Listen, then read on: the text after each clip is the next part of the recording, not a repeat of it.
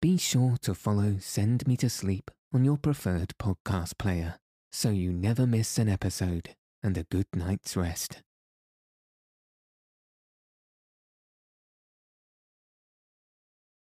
Welcome to Send Me to Sleep, the place to find a good night's rest. My name's Andrew. Thanks for joining me, and for taking this time for yourself to ensure you get a peaceful night's sleep. Tonight, I'll be reading 20,000 Leagues Under the Sea, chapters 11 to 13. In the previous chapters, Professor Aronnax was made welcome aboard the Nautilus by Captain Nemo. In the following chapters, Captain Nemo explains the secret workings of his marvelous underwater vessel. If you haven't already, find a nice place to get cozy. Take a deep, relaxing breath. And settle your body in whatever way feels most comfortable. Now all you'll need to do is follow the sound of my voice. So let your eyes fall heavy and your breath soften as we settle in for a peaceful night's sleep.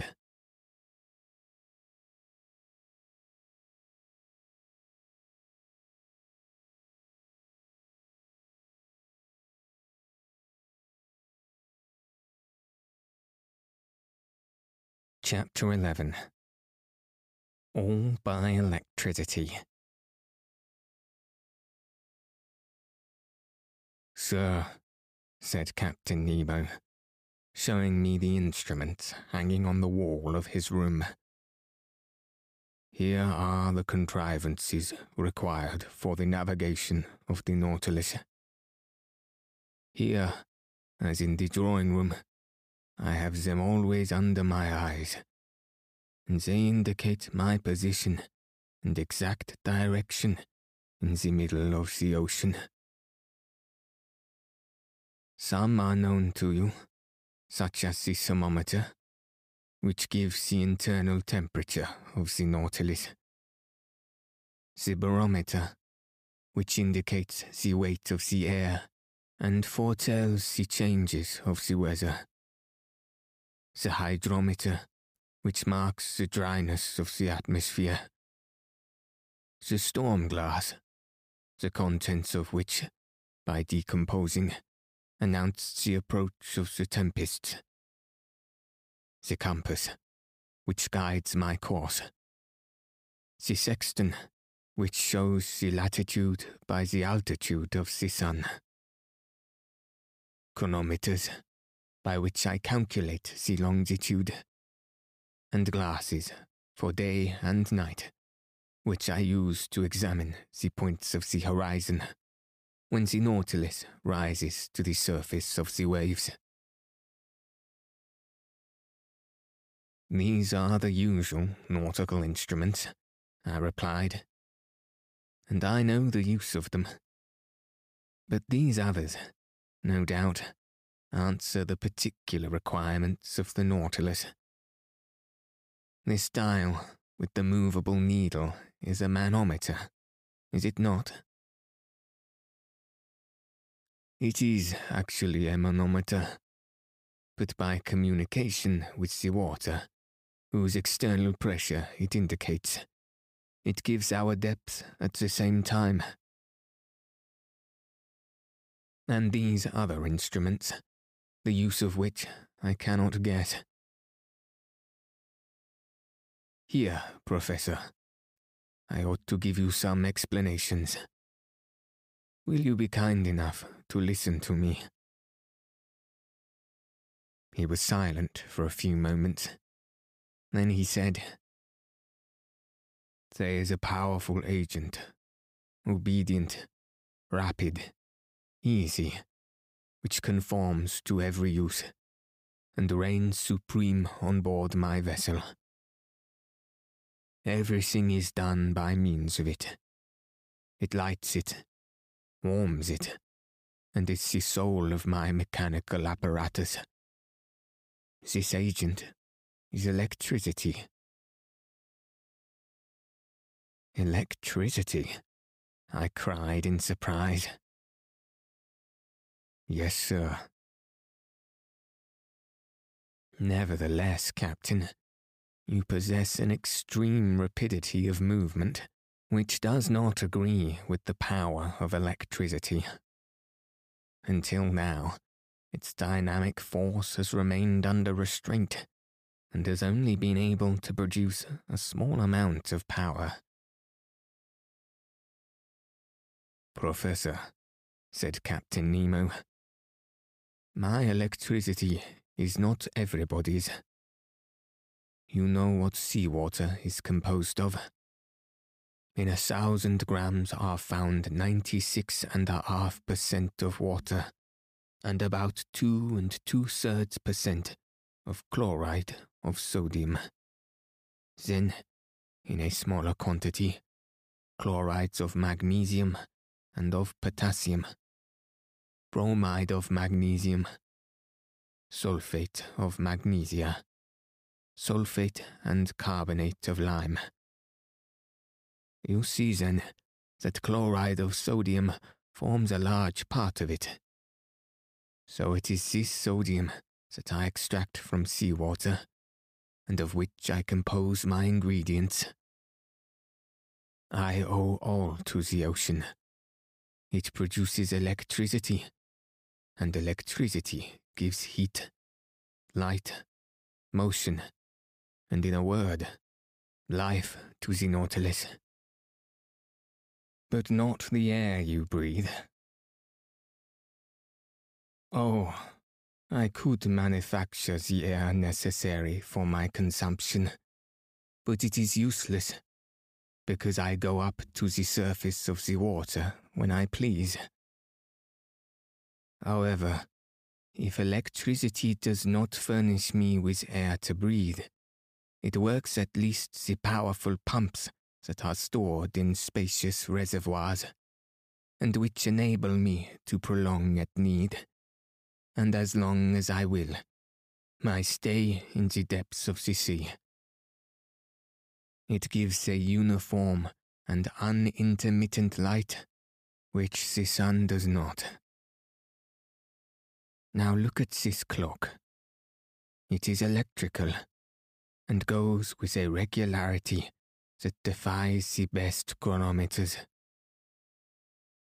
I have divided it into 24 hours, like the Italian clocks, because for me there is neither night nor day, sun nor moon, but only that factitious light that I take with me to the bottom of the sea.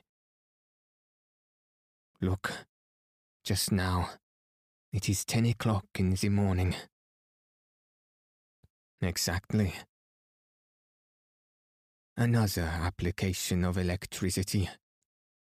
This dial hanging in front of us indicates the speed of the Nautilus. An electric thread pulls it in communication with the screw, and the needle indicates the real speed. Look, now we are spinning along with a uniform speed of 15 miles an hour. It is marvelous. And I see, Captain, you were right to make use of this agent that takes the place of wind, water, and steam. We have not finished, Monsieur Aronnax, said Captain Nemo, rising. If you will follow me, we will examine the stern of the Nautilus. Really, I knew already the anterior part of this submarine boat, of which this is the exact division, starting from the ship's head. The dining room, 5 yards long, separated from the library by a watertight partition. The library, 5 yards long. The large drawing room, 10 yards long, separated from the captain's room by a second watertight partition. The said room 5 yards in length. Mine 2.5 yards. And lastly, a reservoir of air, 7.5 yards. That extended to the bows. Total length 35 yards, or 105 feet. The partitions had doors that were shut hermetically by means of india-rubber instruments, and they ensured the safety of the Nautilus in case of a leak. I followed Captain Nemo through the waist and arrived at the centre of the boat. There was a sort of well that opened between two partitions. An iron ladder, fastened with an iron hook to the partition, led to the upper end.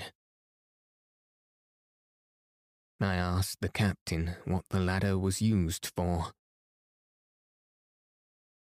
"It leads to a small boat," he said. "What? You have a boat?" I exclaimed in surprise. "Of course, an excellent vessel, light and insubmersible, that serves either as a fishing or as a pleasure boat. But then, when you wish to embark, you are obliged to come to the surface of the water." "Not at all. This boat is attached to the upper part of the hull of the Nautilus, and occupies a cavity made for it. It is decked, quite watertight, and held together by solid bolts. This ladder leads to a manhole made in the hull of the Nautilus, that corresponds with a similar hole made in the side of the boat. By this double opening, I get into the small vessel. They shut the one belonging to the Nautilus. I shut the other by means of screw pressure. I undo the bolts, and the little boat goes up to the surface of the sea with prodigious rapidity. I then open the panel of the bridge, carefully shut till then. I mast it, hoist my sail, take my oars, and I am off." "But how do you get back on board?" "I do not come back, Monsieur Aronnax. The Nautilus comes to me." "By your orders?" "By my orders. An electric thread connects us. I telegraph to it, and that is enough." "Really," I said, astonished at these marvels. "Nothing can be more simple." After having passed by the cage of the staircase that led to the platform, I saw a cabin 6 feet long, in which Conseil and Ned Land, enchanted with their repast, were devouring it with avidity.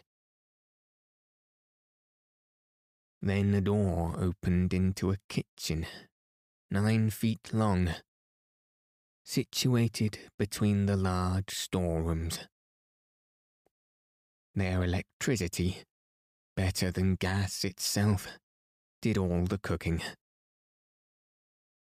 The streams under the furnaces gave out to the sponges of platina a heat which was regularly kept up and distributed. They also heated the distilling apparatus, which, by evaporation, furnished excellent drinkable water.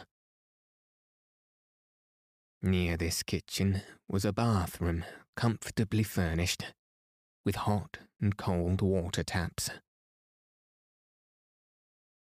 Near to the kitchen was the berth room of the vessel, 16 feet long.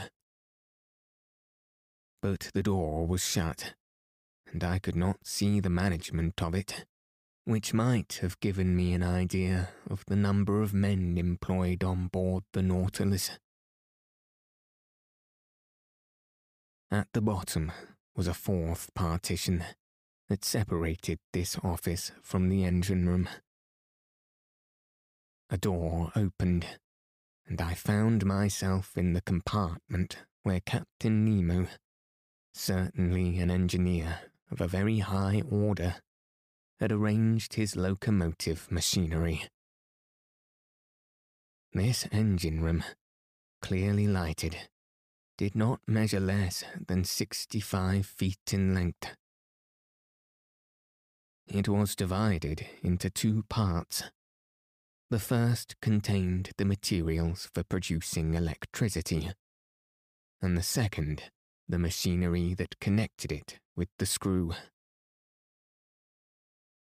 I examined it with great interest, in order to understand the machinery of the Nautilus. "You see," said the captain, "I use Bunsen's contrivances, not Ruhmkorff's. Those would not have been powerful enough. Bunsen's are fewer in number, but strong and large, which experience proves to me the best. The electricity produced passes forward, where it works, by electromagnets of great size, on a system of levers and cogwheels that transmits the movement to the axle of the screw.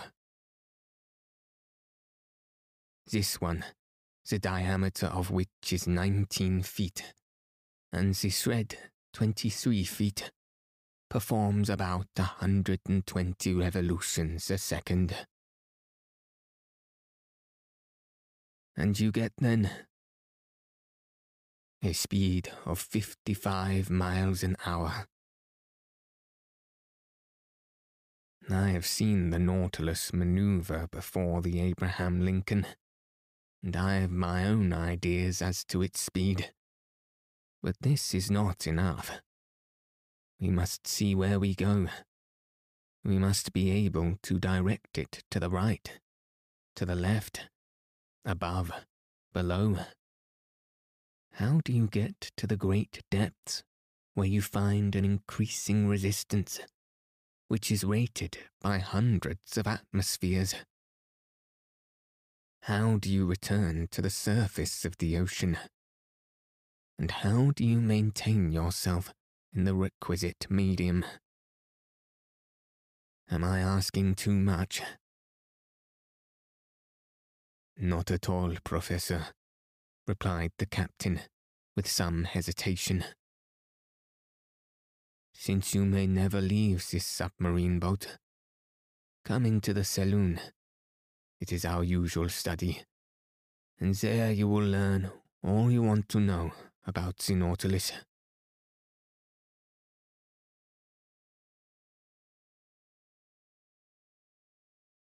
Chapter 12. Some Figures. A moment after we were seated on a divan in the saloon smoking, the captain showed me a sketch that gave the plan, section, and elevation of the Nautilus. Then he began his description in these words. Here, Monsieur Aronnax, are the several dimensions of the boat you are in. It is an elongated cylinder with conical ends. It is very like a cigar in shape, a shape already adopted in London in several constructions of the same sort. The length of this cylinder, from stem to stern, is exactly 232 feet, and its maximum breadth is 26 feet. It is not built quite like your long voyage steamers, but its lines are sufficiently long, and its curves prolonged enough to allow the water to slide off easily and oppose no obstacle in its passage. These two dimensions enable you to obtain, by a simple calculation, the surface and cubic contents of the Nautilus. Its area measures 6,032 feet, and its contents about 1,500 cubic yards. That is to say, when completely immersed, it displaces 50,000 feet of water, or weighs 1,500 tons. When I made the plans for this submarine vessel, I meant that 9/10 should be submerged.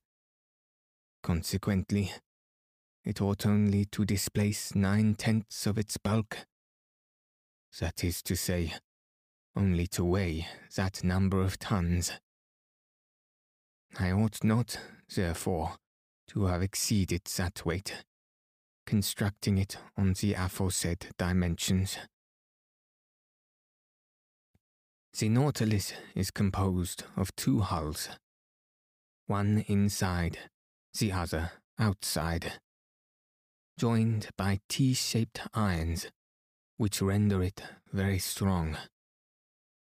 Indeed, owing to this cellular arrangement, it resists like a block, as if it were solid. Its sides cannot yield.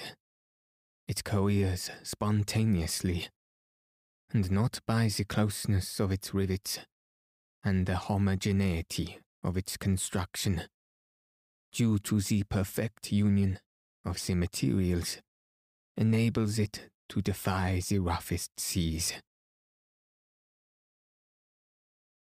These two hulls are composed of steel plates, whose density is from 0.7 to 0.8 that of water. The first is not less than 2.5 inches thick and weighs 394 tons.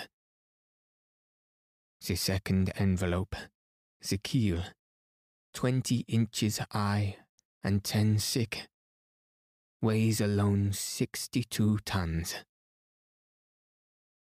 The engine, the ballast, the several accessories and apparatus appendages, the partitions and bulkheads weigh 961.62 tons. Do you follow this?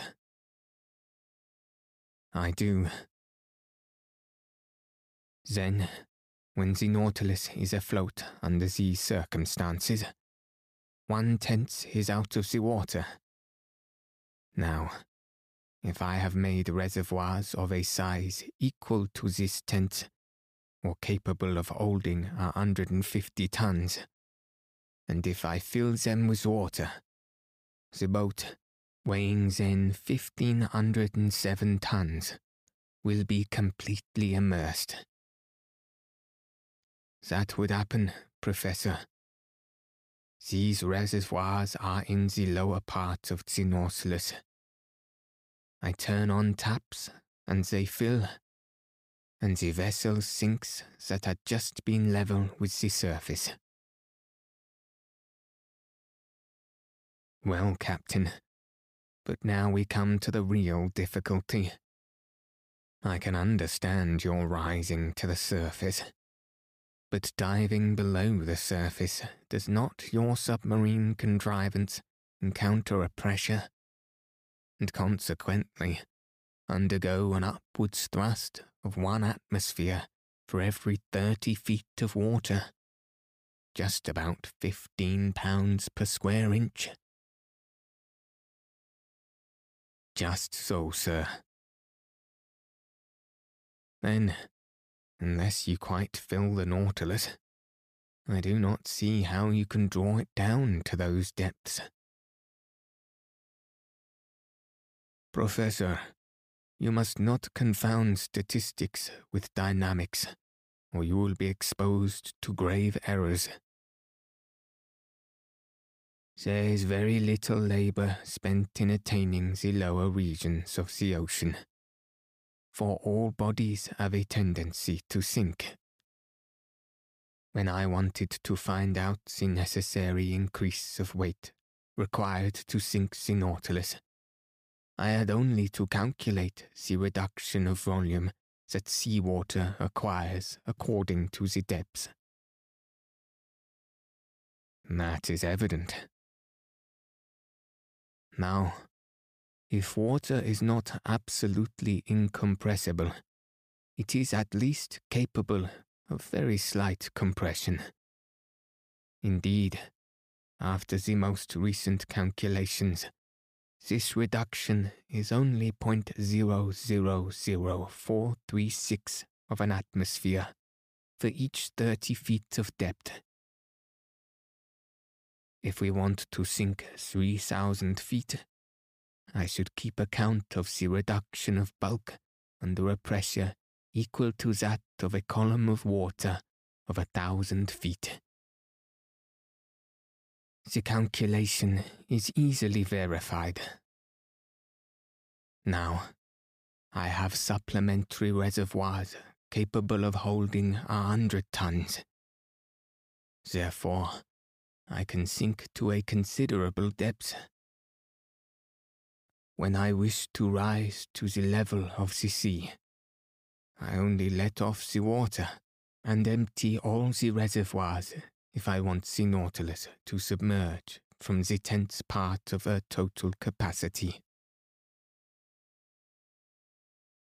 I had nothing to object to these reasonings. I admit your calculations, Captain, I replied. I should be wrong to dispute them, since daily experience confirms them. But I foresee a real difficulty in the way. What, sir? When you are about 1,000 feet deep, the walls of the Nautilus bear a pressure of 100 atmospheres. If then, just now, you were to empty the supplementary reservoirs, to lighten the vessel, and to go up to the surface, the pumps must overcome the pressure of 100 atmospheres, which is 1,500 pounds per square inch. From that, a power that electricity alone can give, said the captain, hastily. I repeat, sir, that the dynamic power of my engine is almost infinite.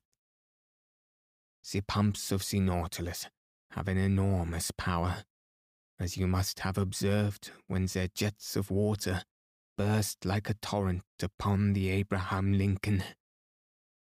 Besides, I use subsidiary reservoirs only to attain a mean depth of 750 to 1,000 fathoms, and that with a view of managing my machines. Also, when I have a mind to visit the depths of the ocean, 5 or 6 miles below the surface, I make use of slower, but not less infallible means. What are they, Captain? That involves my telling you how the Nautilus is worked. I am impatient to learn. To steer this boat to starboard or port. To turn, in a word, following a horizontal plane. I use an ordinary rudder fixed on the back of the stern post, and with one wheel and some tackle to steer by. But I can also make the Nautilus rise and sink and rise, by a vertical movement by means of two inclined planes fastened to its sides, opposite the center of flotation. Planes that move in every direction and that are worked by powerful levers from the interior. If the planes are kept parallel with the boat, it moves horizontally. If slanted, the Nautilus, according to this inclination, and under the influence of the screw, either sinks diagonally or rises diagonally, as it suits me. And if I wish to rise more quickly to the surface, I ship the screw, and the pressure of the water causes the Nautilus to rise vertically, like a balloon filled with hydrogen. Bravo, Captain. But how can the steersman follow the route in the middle of the waters? The steersman is placed in a glazed box that is raised about the hull of the Nautilus and furnished with the lenses. Are these lenses capable of resisting such pressure? Perfectly. Glass, which breaks at a blow, is, nevertheless, capable of offering considerable resistance. During some experiments of fishing by electric light in 1864 in the Northern Sea, we saw plates less than a third of an inch thick resist a pressure of 16 atmospheres. Now, the glass that I use is not less than 30 times thicker. Granted, but after all, in order to see, the light must exceed the darkness, and in the midst of the darkness in the water, how can you see? Behind the steersman cage is placed a powerful electric reflector, the rays from which light up the sea for half a mile in front. Ah, bravo, bravo, Captain. Now I can account for this phosphorescence in the supposed narwhal that puzzled us so. I now ask you if the boarding of the Nautilus and of the Scotia, that has made such a noise, has been the result of a chance reconnoitre. Quite accidental, sir. I was sailing only 1 fathom below the surface of the water when the shock came. It had no bad result. No, sir. But now, about your reconnoitre with the Abraham Lincoln. Professor, I am sorry for one of the best vessels in the American Navy, but they attacked me, and I was bound to defend myself. I contented myself, however, with putting the frigate hors de combat. She will not have any difficulty in getting repaired at the next port. Ah, Commander, your Nautilus is certainly a marvelous boat. Yes, Professor, and I love it as if it were a part of myself. If danger threatens one of your vessels on the ocean, the first impression is the feeling of an abyss, above and below. On the Nautilus, men's arts never fail them. No defects to be afraid of, for the double shell is as firm as iron. No rigging to attend to, no sail for the wind to carry away, no boilers to burst, no fire to fear, for the vessel is made of iron, not of wood. No coal to run short, for electricity is the only mechanical agent. No collision to fear, for it alone swims in deep water. No tempest to brave, for when it dives below the water, it reaches absolute tranquility. There, sir, that is the perfection of vessels. And if it is true that the engineer has more confidence in the vessel than the builder, and the builder than the captain himself, you understand the trust I repose in my Nautilus, for I am at once captain, builder, and engineer. But how could you construct this wonderful Nautilus in secret? Each separate portion, Monsieur Aronnax, was brought from different parts of the globe. The keel was forged at Crusoe, the shaft of the screw at Penning Cowes, London, the iron plates of the hull at Laird's of Liverpool, the screw itself at Scott's at Glasgow. The reservoirs were made by Cale & Co. at Paris, the engine by Krupp in Prussia, its beak in Montelas workshop in Sweden, its mathematical instruments by Art Brothers of New York, etc. And each of these people had my orders under different names. But these parts had to be put together and arranged. Professor, I had set up my workshops upon a desert island in the ocean.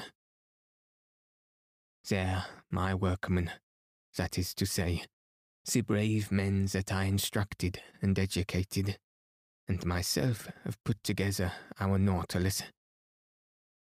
Then when the work was finished, fire destroyed all trace of our proceedings on this island, that I could have jumped over if I had liked. Then the cost of this vessel is great.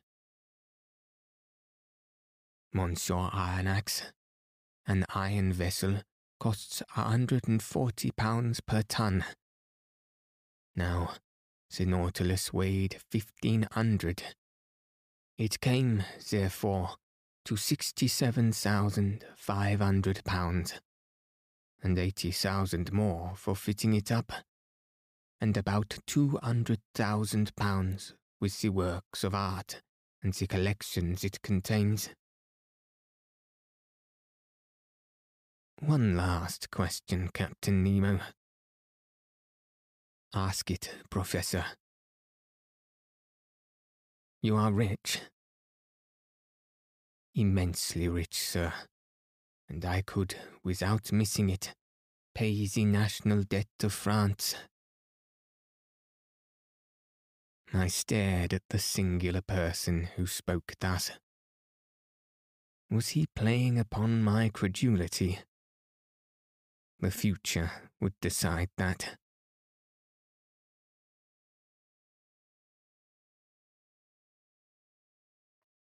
Chapter 13. The Black River. The portion of the terrestrial globe which is covered by water is estimated at upwards of 80 millions of acres. This fluid mass comprises 2,250 millions of cubic miles, forming a spherical body of a diameter of 60 leagues, the weight of which would be 3 quintillions of tons. To comprehend the meaning of these figures, it is necessary to observe that a quintillion is to a billion, as a billion is to a unit. In other words, there are as many billions in a quintillion as there are units in a billion. This mass of fluid is equal to about the quantity of water which would be discharged by all the rivers of the earth in 40,000 years. During the geological epochs, the igneous period succeeded to the aqueous. The ocean originally prevailed everywhere. Then, by degrees, in the Silurian period, the tops of the mountains began to appear. The islands emerged, then disappeared in partial deluges, reappeared, became settled, formed continents, till at length the earth became geographically arranged, as we see it in the present day. The solid had wrested from the liquid 37,657 square miles, equal to 12,960,000,000 of acres.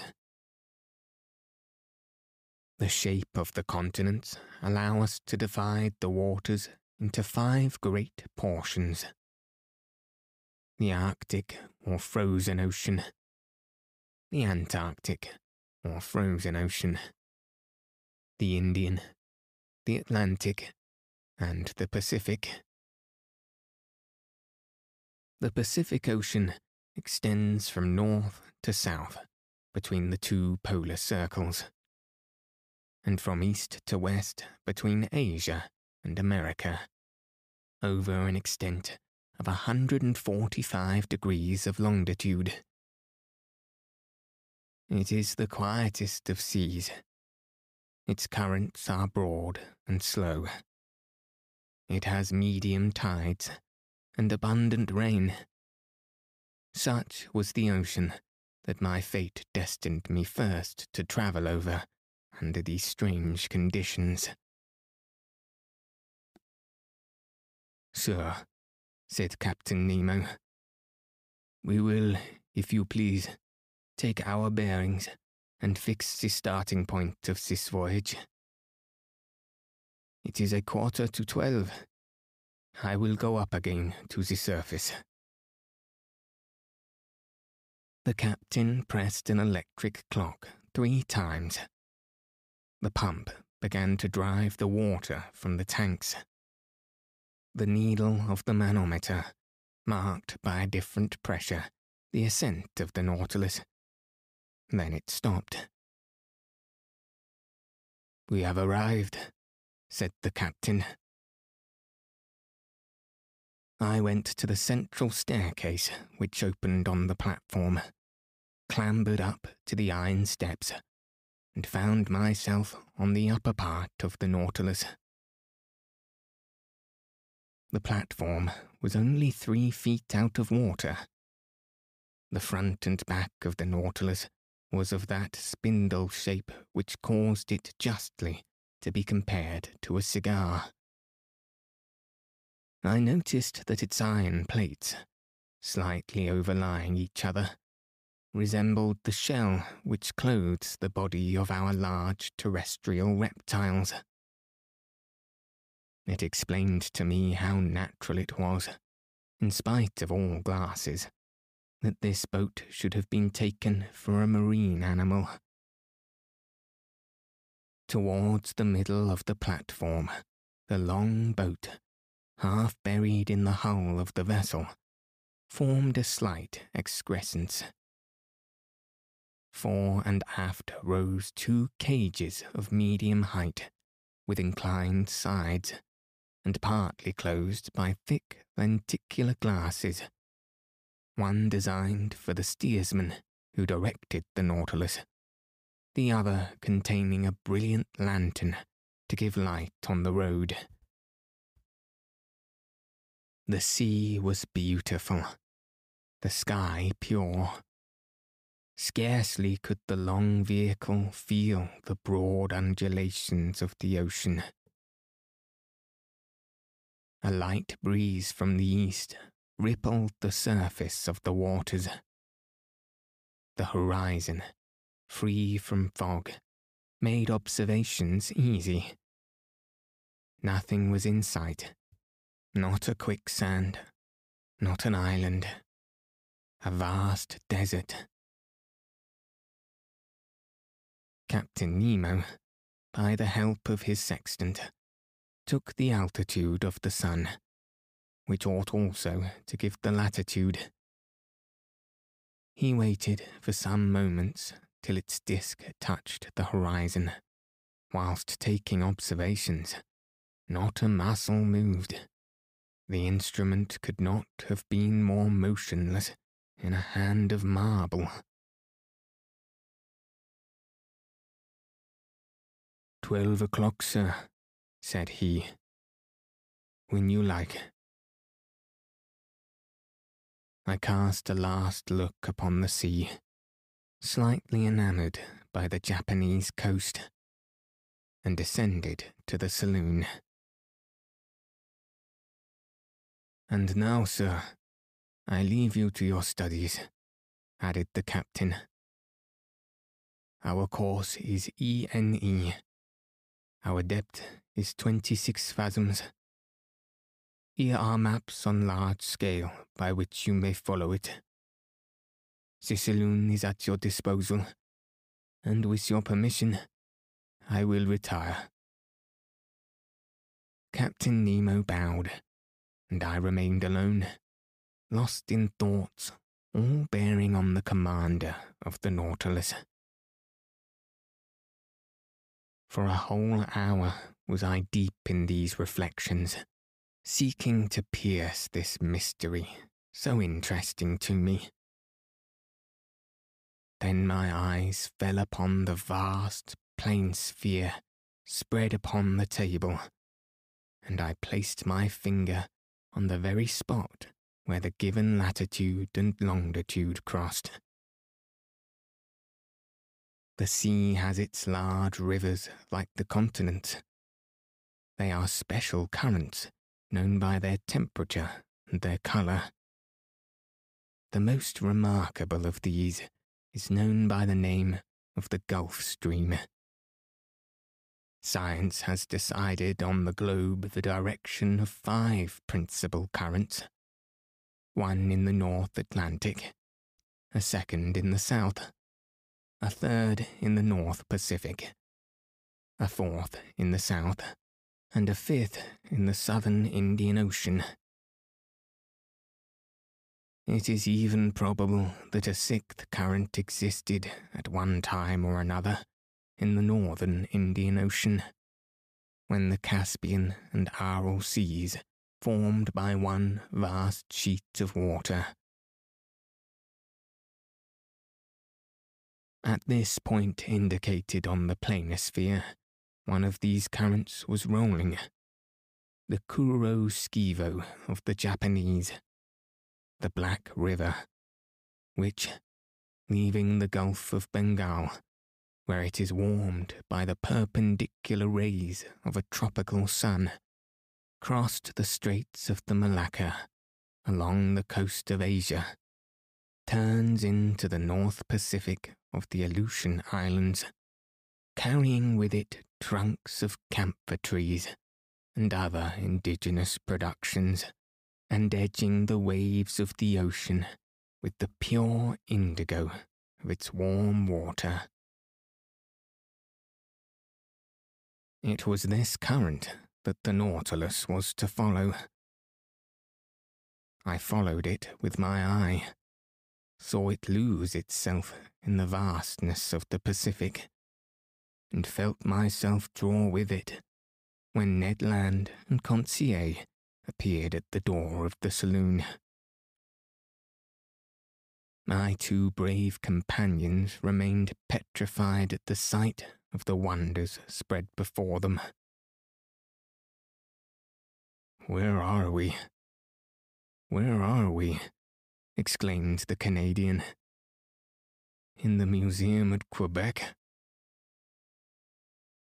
"My friend," I answered, making a sign for them to enter. "You are not in Canada, but on board the Nautilus, 50 yards below the level of the sea. "But, Mr. Aronnax," said Ned Land, "can you tell me how many men there are on board? 10? 20? 50? 100? "I cannot answer you, Mr. Land. It is better to abandon, for a time, all idea of seizing the Nautilus, or escaping from it. This ship is a masterpiece of modern industry, and I should be sorry not to have seen it. Many people would accept the situation forced upon us, if only to move among such wonders. So be quiet, and let us try and see what passes around us." "See," exclaimed the harpooner, "but we can see nothing in this iron prison. We're walking, we're sailing, blindly." Ned Land had scarcely pronounced these words when all was suddenly darkness. The illuminous ceiling was gone, and so rapidly that my eyes received a painful impression. We remained mute, not stirring, and not knowing what surprise awaited us, whether agreeable or disagreeable. A sliding noise was heard. One would have said that panels were working at the sides of the Nautilus. "It is the end of the end," said Ned Land. Suddenly, light broke at each side of the saloon, through 2 oblong openings. The liquid mass appeared vividly, lit up by the electric gleam. 2 crystal plates separated us from the sea. At first, I trembled at the thought that this frail partition might break, but strong bands of copper bound them, giving an almost infinite power of resistance. The sea was distinctly visible for a mile all around the Nautilus. What a spectacle! What pen can describe it? Who could paint the effects of the light through those transparent sheets of water, and the softness of the successive gradations from the lower to the superior strata of the ocean? We know the transparency of the sea, and that its clearness is far beyond that of rock water. The mineral and organic substances which it holds in suspension heightens its transparency. In certain parts of the ocean at the Antilles, under 75 fathoms of water, can be seen with surprising clearness a bed of sand. The penetrating power of the solar rays does not seem to cease for a depth of 150 fathoms. But in this middle fluid travelled over by the Nautilus, the electric brightness was produced even in the bosom of the waves. It was no longer luminous water, but liquid light. On each side, a window opened into this unexplored abyss. The obscurity of the saloon showed to the advantage the brightness outside, and we looked out as if this pure crystal had been the glass of an immense aquarium. "You wished to see, friend Ned. Well, you see now." "Curious, curious," muttered the Canadian, who, forgetting his ill temper, seemed to submit to some irresistible attraction. And one would come further than this to admire such a sight. Ah, thought I to myself, I understand the life of this man. He has made a world apart for himself, in which he treasures all his great wonders. For 2 whole hours, an aquatic army escorted the Nautilus. During their games, their bounds, while rivaling each other in beauty, brightness, and velocity, I distinguished the green labour, the banded mullet, marked by a double line of black, the round-tailed gobby, of a white colour, with violet spots on the back, the Japanese scombrus, a beautiful mackerel of those seas, with a blue body and silver head, the brilliant Azorus, whose name alone defies description, some banded spares, with variegated fins of blue and yellow, the woodcocks of the seas, some specimens of which attain a yard in length, Japanese salamanders, spider lampreys, serpents 6 feet long, with eyes small and lively, and a huge mouth bristling with teeth. Many other species. Our imagination was kept at its height. Interjections followed quickly on each other. Ned named the fish, and Conseil classed them. I was in ecstasies with the vivacity of their movements and the beauty of their forms. Never had it been given to me to surprise these animals, alive and at liberty, in their natural element. I will not mention all the varieties which passed before my dazzled eyes, all the collections of the Sea of China and Japan. These fish, more numerous than the birds of the air, came attracted, no doubt, by the brilliant focus of the electric light. Suddenly, there was daylight in the saloon. The iron panels closed again, and the enchanting vision disappeared. But for a long time, I dreamt on till my eyes fell on the instruments hanging on the partition. The compass still showed the course to be ENE. The manometer indicated a pressure of 5 atmospheres, equivalent to a depth of 25 fathoms, and the electric log gave a speed of 15 miles an hour. I expected Captain Nemo, but he did not appear.